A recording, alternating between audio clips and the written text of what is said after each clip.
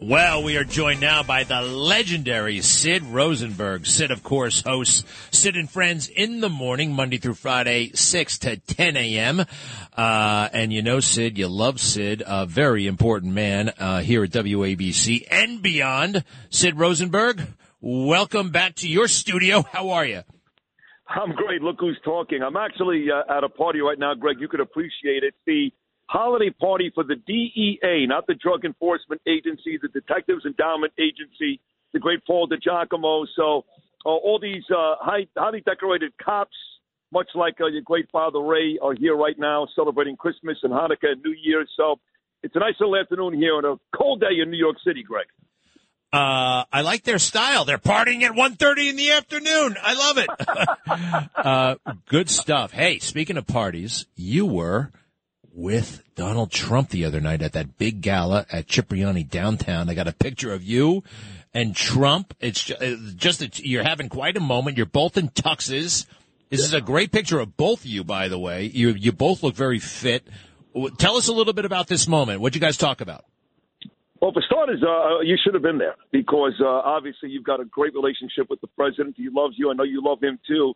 So I was surprised you weren't there. You and Janine Pirro I was looking for that night, to be honest. But, look, Greg, he's terrific. You know, Gavin Wax is the president of the Young Republicans Club here in New York, and Gavin was sitting next to President Trump, and Gavin got up to make a speech, and the president was sitting back to back to me. He literally leaned over, sitting there with my beautiful wife, Danielle, and he said, "Sid, come here." And I get up, and I walk over, and he said, "I got to tell you, Sid," he goes, "you know, you're a great guy." And I said, "Oh, my God," like I just said to you, Greg, look who's talking of all people. Come on, it means a lot coming from you. He said, "No, you really are. I appreciate your support. I appreciate your friendship."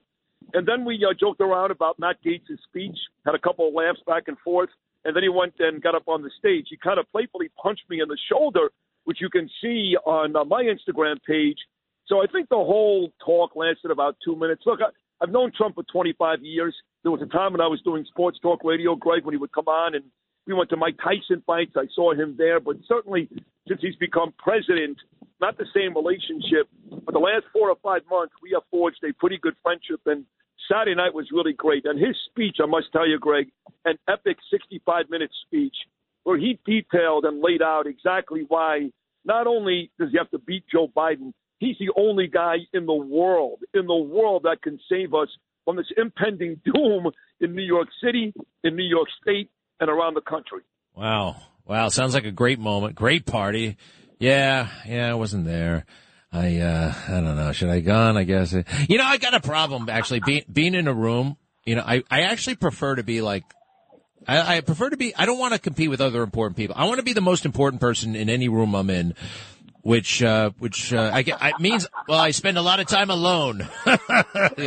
Just kidding. I mean, but I don't know. It sounds great. I wish I had gone. I really feel like I missed out. Hey, I appreciate where you're coming from because I'm kind of the same guy, Greg. I really am, to be honest. And there was a lot of people. This was 1,000 people at Cipriani's. But what they did was they had about 6 tables that they squared off, and those are the tables that were guarded all night by Secret Service.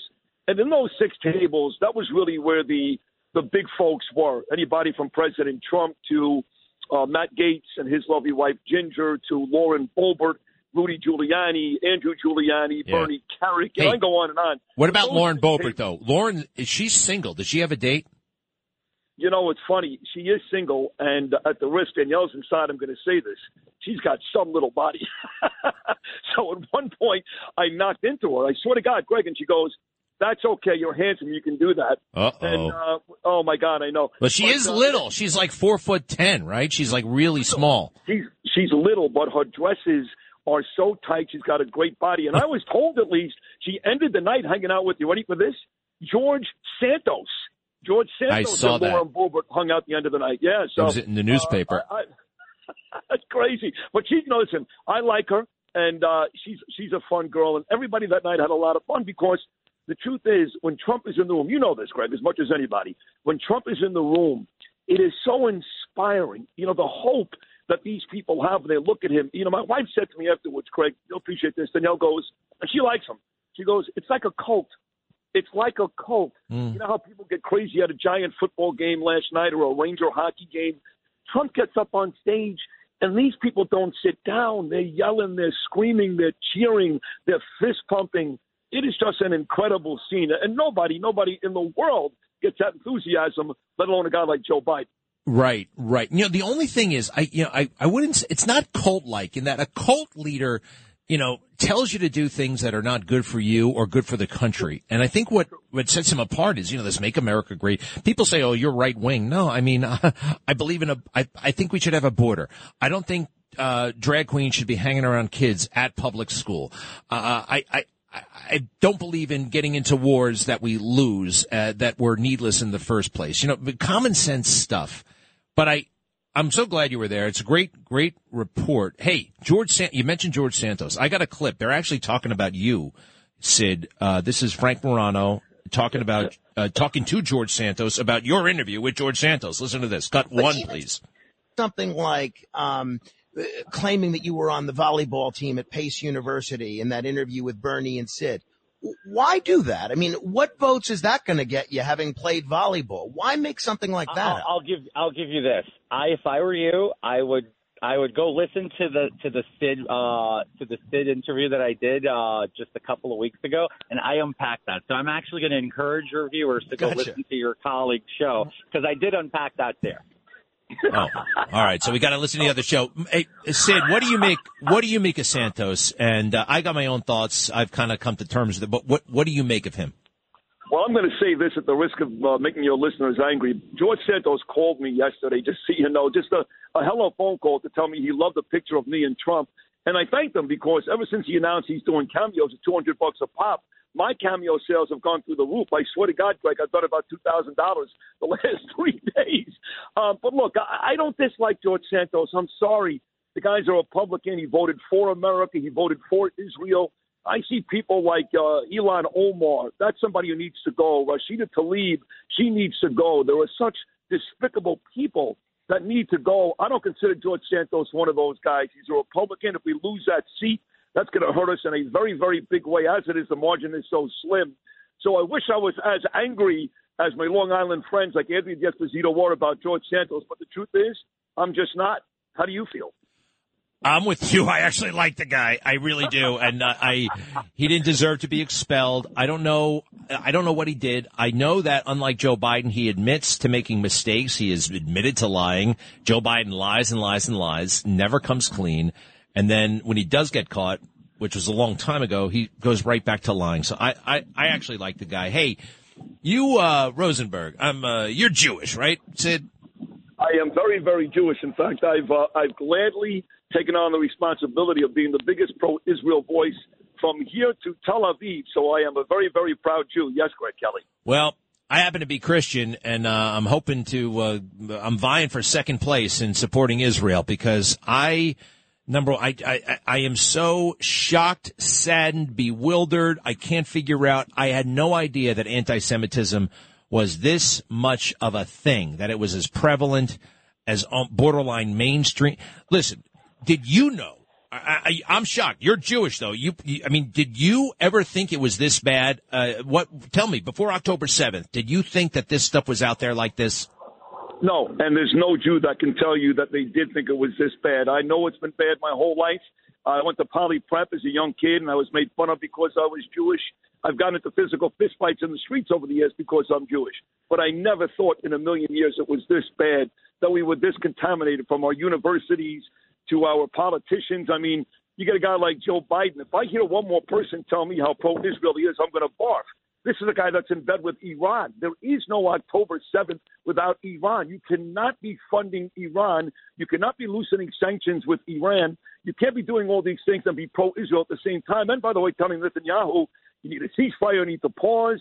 So all this talk about Joe Biden being pro-Israel is ridiculous. So between the people on the streets, the campuses across our country, our politicians, including the Biden administration with Joe Biden and Anthony Blinken, another traitor who's not really pro-Israel, I am shocked, I'm disgusted, I'm disturbed. Another reason why Donald Trump needs to win, because say what you want, Greg, I don't care who you say, Ronald Reagan was good to Israel, yes, but not great. The only president in my lifetime that was great to Israel, that once again, folks, moved the embassy to Jerusalem, recognized the Golan Heights as part of Israel, did those Abraham Accords with his son-in-law Jared Kushner, stopped giving pallets of cash to the Palestinians, which ended up with Hamas and Hezbollah. You only got to do that with President Donald Trump. He is far and away the biggest friend of the Jews in the history of the presidency. No, it's amazing. You're so, I feel the same way. I have such appreciation for what he did. And it's incredible. It's incredible how God works, that a guy, on Fifth Avenue and all the stuff, and all the excesses, all the stuff that some people pretend they don't like. And look who came through in the end for our most important ally. I just love it. Hey, Sid, 6 to 10 in the morning. That's quite a schedule. What time do you get up?